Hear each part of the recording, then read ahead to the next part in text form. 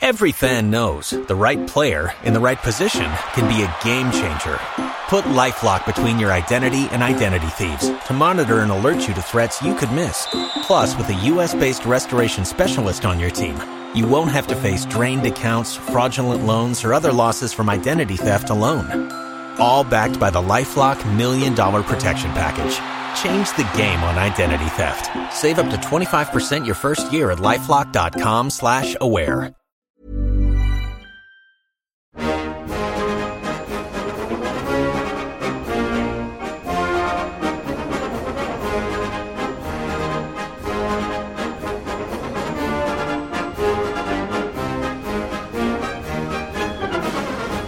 Welcome back to the Rugby League Digest. I'm Michael Adams, here with Andrew Paskin. How are you, Andy? Mate, fantastic. How are you?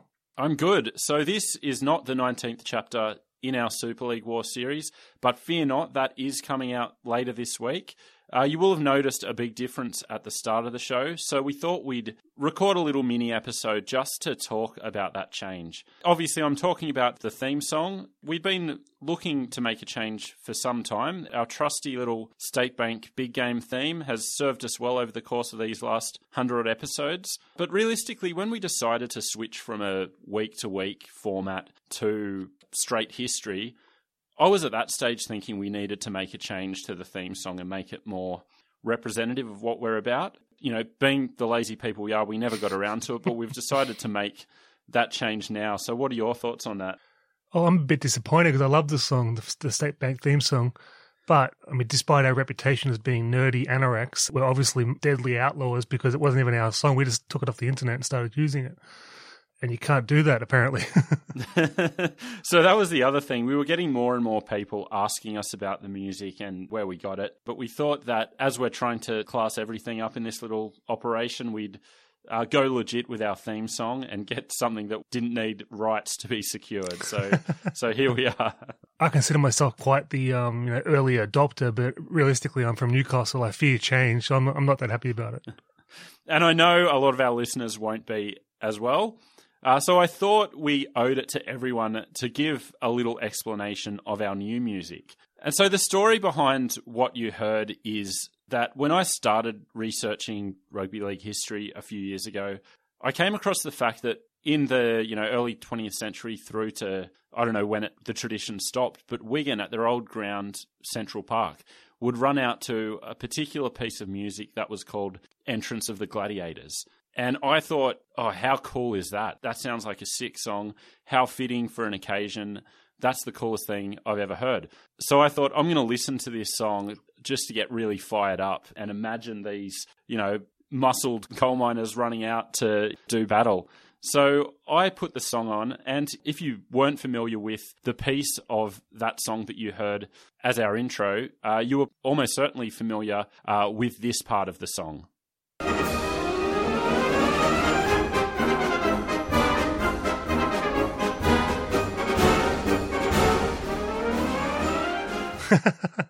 It's not exactly the gladiatorial look I was thinking of. But... And I'm sure, so that was written by a Czech composer named Julius Fukic, primarily wrote marching music, was a military conductor.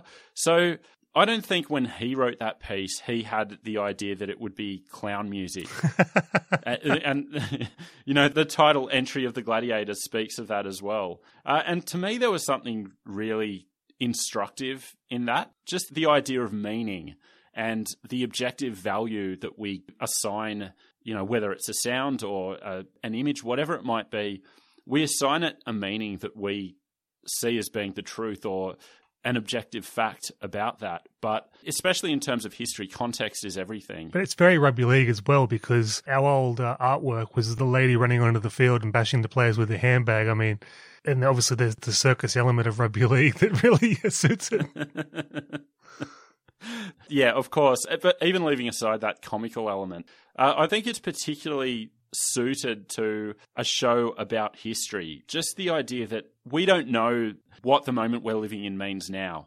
It's going to be people in 20, 30, 100 years determining that for themselves. And that will change over time. And that will change depending on who's telling the story. Yeah, I don't think they'll look back on our era very fondly with the Instagram selfies, etc. They'll be like, what was going on there? But it's 100% right.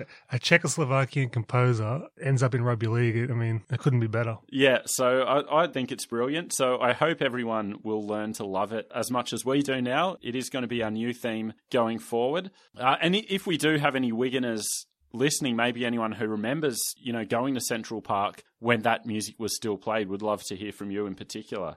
Every time I hear Wigan, I just get chills thinking about it, like thinking about those great 80s and 90s teams and like how we used to see it over here late at night on telly for the Challenge Cup final and stuff. It's something about Wigan that just is awesome. Yeah. I remember when I was either a teenager or a preteen, my dad went over to England on a business trip and he said, I'll bring you back a soccer shirt. What soccer team do you want? And I said, can I just get a Wigan jersey?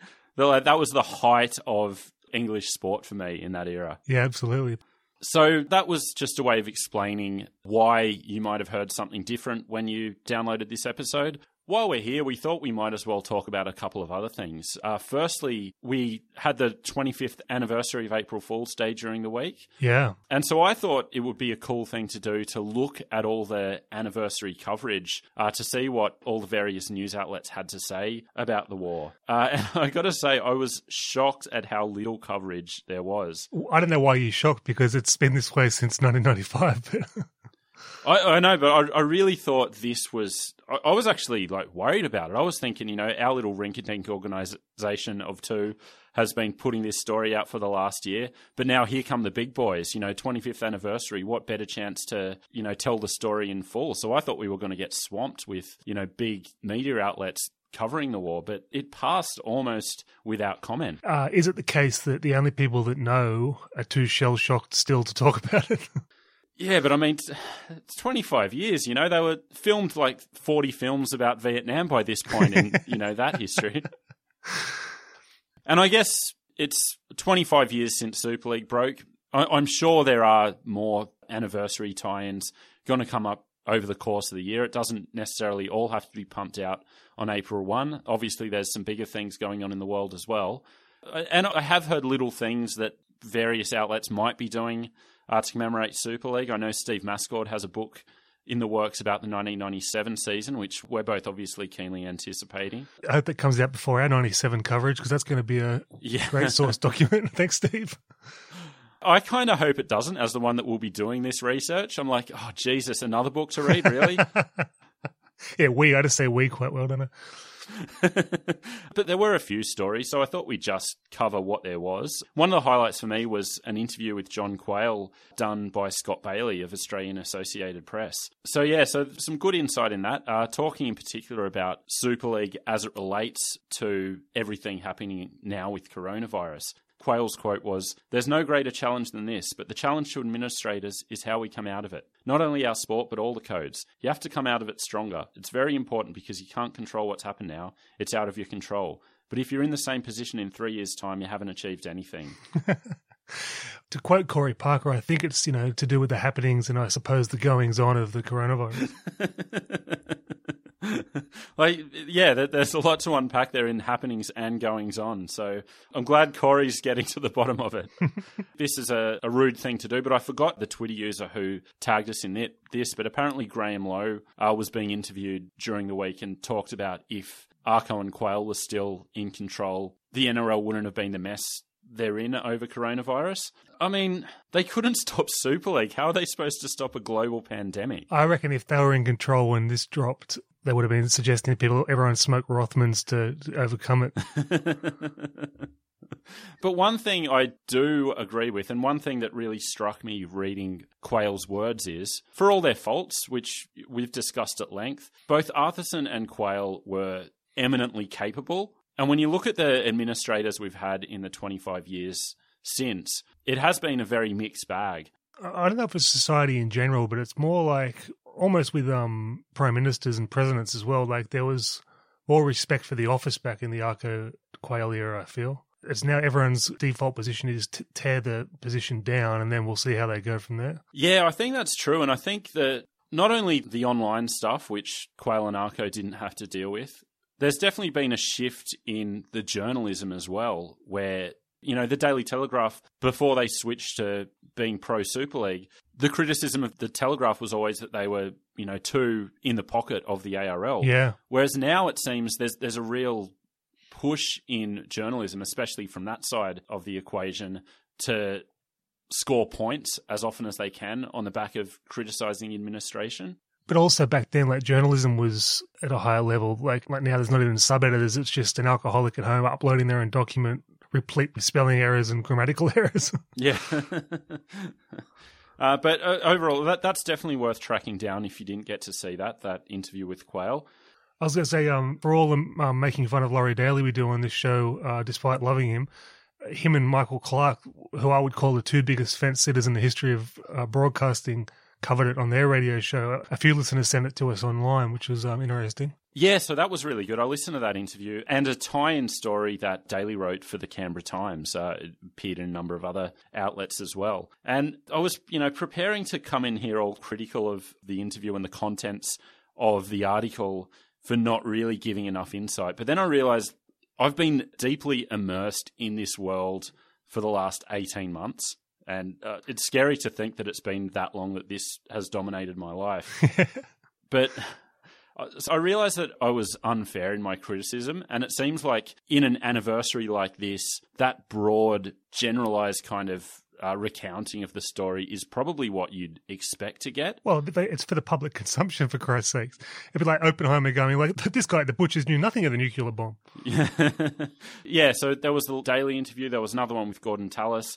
Dell had a story as well. So there was a bit out there, but nothing like revelatory for me. So at the end of it, I didn't have much to go on. I thought this was going to be like a half-hour segment of breaking down all the revelations we got from, you know, the stories coming out. But well, think about it. Like, if you were trying to tell a millennial that had never heard of the Vietnam War about it, how would you describe it in broad terms? It'd be like, you know. Yeah, exactly. And that's why I realized this morning that the planned criticism I had was not really fair. I'm just happy that Laurie's branching out into some opinions now. It's great. Yeah, it was definitely like a good interview to listen to. So track that down. NRL.com does a daily on this day. They did cover the war, but they led with the birthday of Hazem El Masri. Which, I mean, all respect to El Magic, but... But at least start with a positive, you know? Like, come on. Yeah. But just on media and social media in particular, we've had a really good week of interactions. Loving the discussion this week. Some really good stuff coming back at us for what we had to say last week. A lot of disagreement, which we love to get. So we don't expect everyone to have the same opinions we do. So please come at us at anything you disagree with us about. And my favourite discussion during the week was started by @NRL Conspiracies on Twitter, who suggested some topics for NRL 30 for 30s and heard some great suggestions in response to that. And I thought we might do a top 5 each of our own. That account is a very good rugby league follow account. Intelligent rugby league posts. I haven't seen your list. You haven't seen my list. I thought it would be interesting to see if we have any overlap. I just wanted to set up my parameters. You might have some of your own, Andrew. So I'll give my parameters. If you do have any, you can throw yours in line with the actual 30 for 30, which for anyone who doesn't know is a documentary series on ESPN covering all range of sports, primarily US-based, of course, but some of the best documentaries, period, you'll ever see. Masterful. As with the actual 30 for 30, I've kept mine within the last 40 years or so. A couple of reasons. I'm imagining that these will actually be filmed documentaries. So I want to ensure there's enough footage. I want to make sure the key players involved are alive and in a position to talk. And the other parameter I had was to try to cover a range of stories. So some really serious ones, some more lighthearted ones. Some 30 for 30s have like almost a full comedic style. I haven't included any of those, but I'd love some listener ideas on the best NRL comedy documentaries you can do. Did you go into this with any parameters? I kept mine to the same sort of parameters, amazingly. So yeah, cool. So how about we'll just get started. We'll go back and forth from 5 to 1. Why don't you start with your number 5? Number 5, I thought we could do the worst teams of all time. Tommy Raudonikis' Wests and Glebe in the 20s, that type of thing, all the way through. There's teams that lost every game during the season and what that meant for the club and the players involved and what happened to the players involved. So I'd like to see something like that, but done respectfully, not in a mocking way. So were you thinking about making it just talking about the worst teams and going from, like, you know, one team in the 20s right through to, you mentioned West, like, or were you thinking more focus on one specific team? Well, I mean, it could be both. Maybe a bit of background on the early ones that you can't talk to, and then if you can go in depth on someone like West, it would be good as well. But yeah. I like the idea of it's the rugby league heart to come out of a terrible season with your head held high. Because I actually love that idea of the Tommy Raudonikis West team, especially coming out of all the troubles in the early 80s we talked about, the guessing competitions and the rest of it. Right through to in the 90s, Tommy Raudonikis building a brick shed as their, training gym. Yeah, legend. Because when you look at those big league team photos, it's remarkable how few players you could name in some of those squads. Yeah, absolutely. And you've got an actual conclusion with the formation of the West Tigers. So I think that could be a really interesting one. Yeah, agreed. How about your 5? Yeah, so my 5 was the 2003 Kangaroo Tour. Interesting. So my thinking here was it came at a time when international football was at one of its lowest ebbs. Our longtime Twitter correspondent at Paul Mack, he had a tweet about wanting a 30 for 30 on the disastrous 2000 World Cup. So you're coming off the back of this Super League war where international football, it was an afterthought. The game reformed. That World Cup wasn't particularly great. It was embarrassing, was what it was. Yeah. You had the 2001 Kangaroo Tour, which was almost canned entirely because of September 11. So that was one aspect of it, coming in the wake of 9/11 and then Bali. One of those 30 for 30s where real-world politics has an impact on sport, and you see that in the documentary. Yeah. So I think that's a really interesting element. And then the fact that it was an attempt to keep the tradition of Kangaroo Tours alive, and one that, failed. Like, we haven't seen a Kangaroo Tour since. I know we had one planned. Who knows if or when that will ever come back.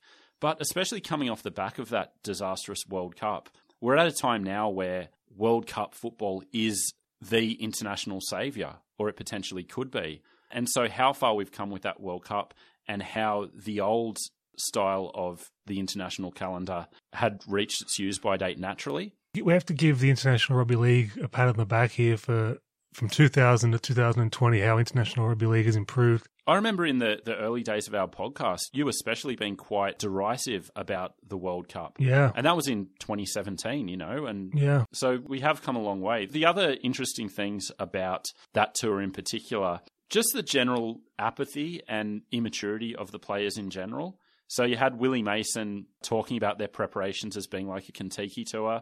You had, obviously, the following year, Luke Rooney's comments about Prague and its lack of TABs. Still the most rugby league comment of all time.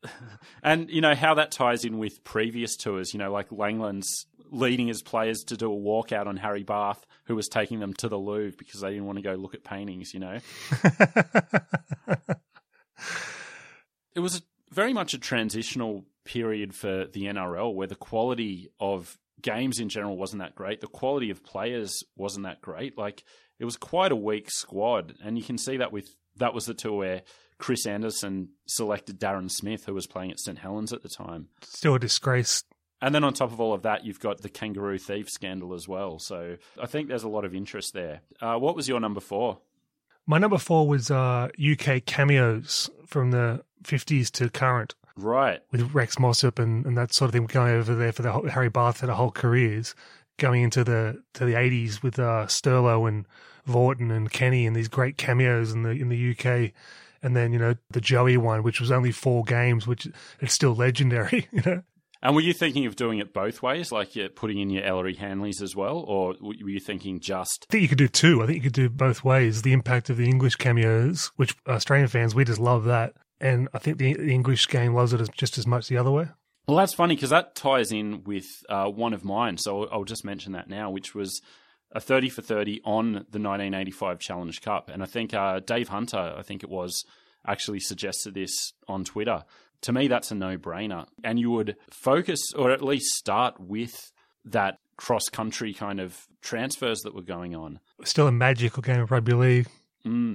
But so at that point in particular, one thing I like about your idea is you're seeing a few eras of that happening. So you have players, going to England in the 40s and into the early 50s, and in many cases playing out their whole careers or the best part of their careers over in England. Yeah. You see in the 70s, that's starting to happen in reverse with your Tommy Bishops, etc. And then obviously now we're seeing the top English players coming out young and basically playing their careers in Australia, and the Australian players, having little Indian summers over in England. But at this point in the 80s, you're getting those short-term transfers. Ellery Hanley playing 8 games for Balmain in 1988. I think Wally played 4 or 6 for Wakefield, so probably never before was each competition more aware of, or the fans of each competition more aware of the players and teams from the other side. When it was the Australian players going to England for the paychecks, maybe late 90s, early 2000s, we didn't really know much about the English international team, but now we do because of them all being over here. It helps grow the game internationally, I think. Yeah, for sure. And just to pivot from that to my concentrated one I wanted about the 1985 Challenge Cup, there's so much about that just the actual game itself, which... I'll tell you what, we're going to put out the episode we did on the Challenge Cup as a bonus episode this week. So you'll get a couple of bonuses from us. So I've just made that executive decision, Andrew. I hope you're on board with that. I'm all for it. It was one of my favourite conversations I've ever had with you. It was one of my favourite viewing experiences watching rugby league, was to sit down and watch that game when we did that a couple of years ago. Yeah. Gun players everywhere. You got Chica Ferguson and Henderson Gill on the wings for Wigan. Baby Sean Edwards at fullback. From the whole side, Lee Crooks, Gary Schofield coming off the bench. James Leilua was a revelation for me. I'd never really seen much of him play before. It was coming at the start of Wigan's run. And then on top of that, Sterling and Kenny, the ultimate club combination going against each other. Seeing Brett Kenny in full flight 1985 was beautiful for someone that was only born in almost 1980. So. Yeah, I think both Kenny and Sterling have got to a point where they're underrated now. Everyone's kind of forgot to some extent, but... I think Sterling for sure. Both of them at the absolute peak of their powers.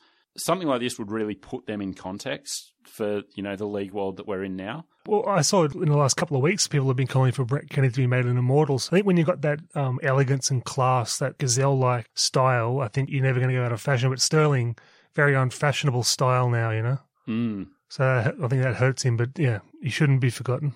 And the last point I had about this making for a great documentary is just the visuals, the Englishness of it all, like Wembley and those cigar-chomping, rose-wearing officials on the sideline. Like, it would just look great. It looks so cool. Brett Kenny coming out with his hands in his pockets, Yeah. Yeah, I can't wait to hear that episode again myself. So what was your number 3? My number 3 is the Men of League organisation and the history of that and the good things they've done. Yeah, right. And the touching on the financial benefits of the players these days compared to the old days type thing. And I mean, there's a couple of ways of doing that story. One of them would be like really quite sad and quite a serious look at players post-football. Thinking about doing half it like that to pull the heartstrings, but then show the brotherhood, the camaraderie of rugby league men, bring it back. And I mean, you could even go beyond the men at league and just like, I would love just a camera spending a day at a kangaroo reunion. Oh, yeah. So what was your number 3? My number 3 is the Brisbane Rugby League in the 80s. Awesome. And we get a lot of people writing to us asking us to do more history about the BRL. I understand, like, north of the border, it's a big sore point that competition with such a rich history is almost forgotten now, and the historical record is the New South Wales competition. It's a disgrace. And so because of that, you can make the argument that the 80s is the wrong decade to pick, and it's not doing the competition justice. If you went back to a time where the competition was more on par with the Sydney competition, that might be more fair. And in many ways, the 80s is the part of the story that's being told the most. So I don't know if the people who are always asking us for more Queensland history would prefer to hear us talking about its strength, not its decline. But just a couple of things about the BRL in the 80s as a story. It was this time when you had immortals and all-time greats playing in the competition. Because of TV and the growth of State of Origin, people in New South Wales were never more aware of the quality of some of these players. Yeah. You had them regularly coming down to the Sydney comp. And, you know, at the time when through Origin, Queensland had made its case as the global rugby league stronghold, the competition was starting to come apart. And then obviously the entry of Brisbane and the Gold Coast is a compelling story in itself. So getting that story, getting more from the BRL club side of things would be fascinating. I'd like to see 2 episodes on it, mate. The History Corner we did on the BRL in the 80s was awesome to learn about that. But hearing about it when they were their own private island, you know, like in the 60s and 70s, would be awesome as well. Yeah, exactly. Yeah. And the last thing about it is just as a visual thing, kind of like the Challenge Cup, the 80s just looks good on TV. Well, so certain 80s did.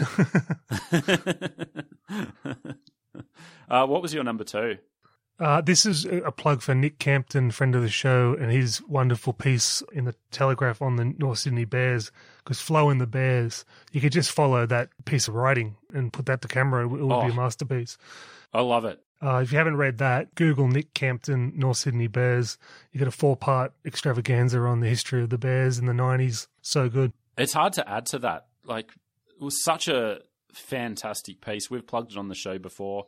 He had another great piece on the Titans 2010 run during the week. So urge everyone to seek that out as well. The other thing you could add, I reckon, is just going more into depth into Flo and what sort of bloke Flo is, and just this club man throwing back to another era, you know? I would definitely sign up for that. And the other thing is you got like a good quality of talking head as well. Billy Moore, great screen presence, would give good interviews. Yeah. Probably limit Gary Larson's talking parts, but...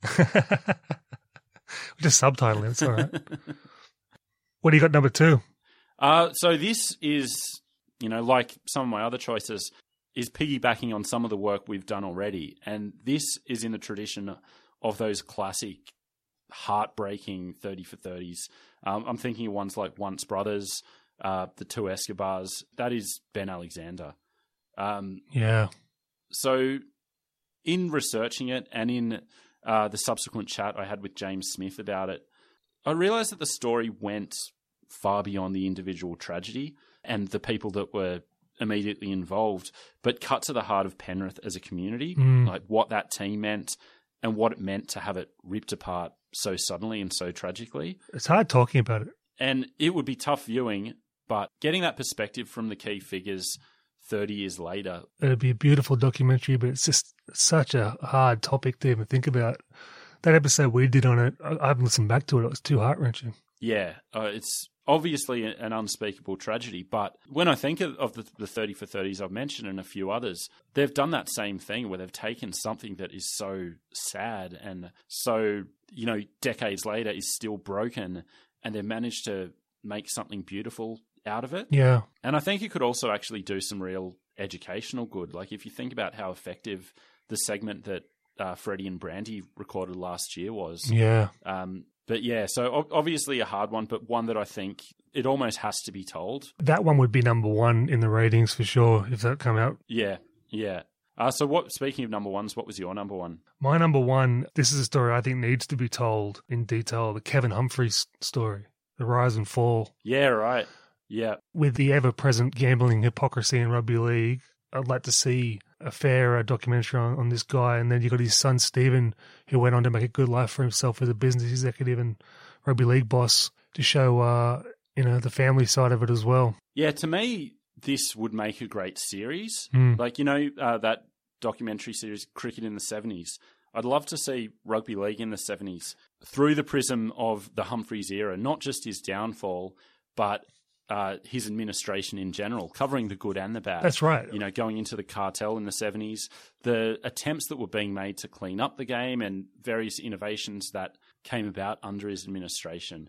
Well, it's a clear point that I'd like to make, that this brilliant administrator that, revolutionised the game in many ways was brought down by the very thing that the game's funded on. So it's Yeah. Sad and poignant. Yeah. There's a lot of irony there, isn't there? And what did you have for number one on your side? I'm really pleased that we had very little overlap in our top fives, but I'm legitimately shocked that you didn't include a 30 for 30 on Warren Ryan in your top five.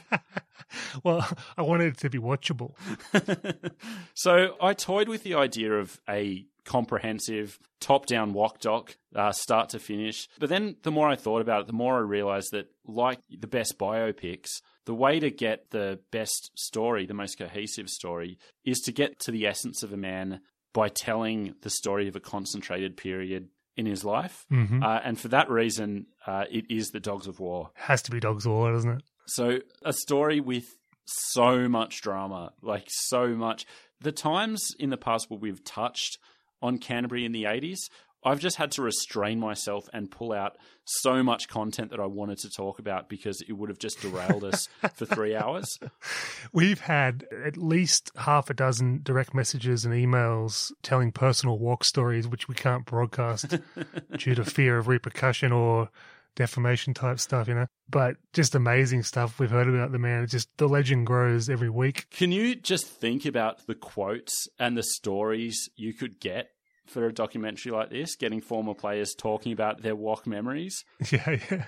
Well, I hope it's done while he's still alive and with it, because I'd like to hear his rebuttal as well, more than anything in the world. Yeah. But like at the same time, there was all this drama, all these interpersonal issues coming up again and again. There was just so much success. And the fact that the Dogs had a successful era just before him and just after him. So you don't only have the walk story, you've got the story of the strength of the club, Bullfrog, all the rest of it, the calibre of players they had. The 1988 grand final where Ryan went against his old club coaching Balmain, the drama there.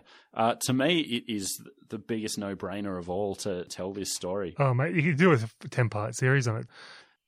So that's our top fives. Would love to hear yours. So we might, in addition to putting out this episode, we might put up a separate Twitter post. So please send us in your ideas for the best rugby league 30 for 30s, and maybe someone with actual clout will catch wind of it and actually start producing some of these. It's a no-brainer, like you said last week when you were excoriating Fox Sports, but the NRL as well. We've seen some good bits and pieces, but yeah, it's ripe for the picking.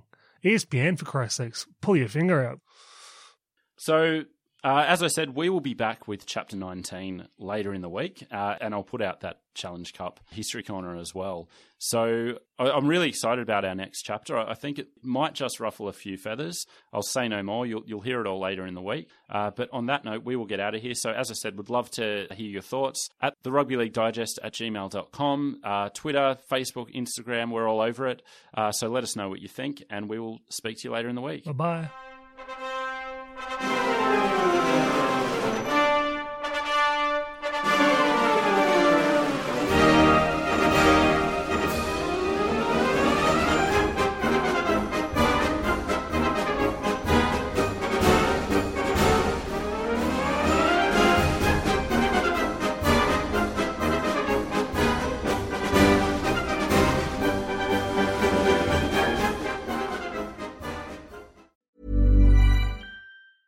Shopify helps you sell at every stage of your business. Like that, let's put it online and see what happens stage. And the site is live. That we opened a store and need a fast checkout stage.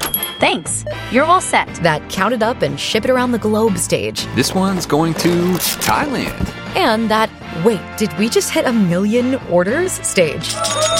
Whatever your stage, businesses that grow with Shopify. Sign up for your $1 a month trial at shopify.com/listen.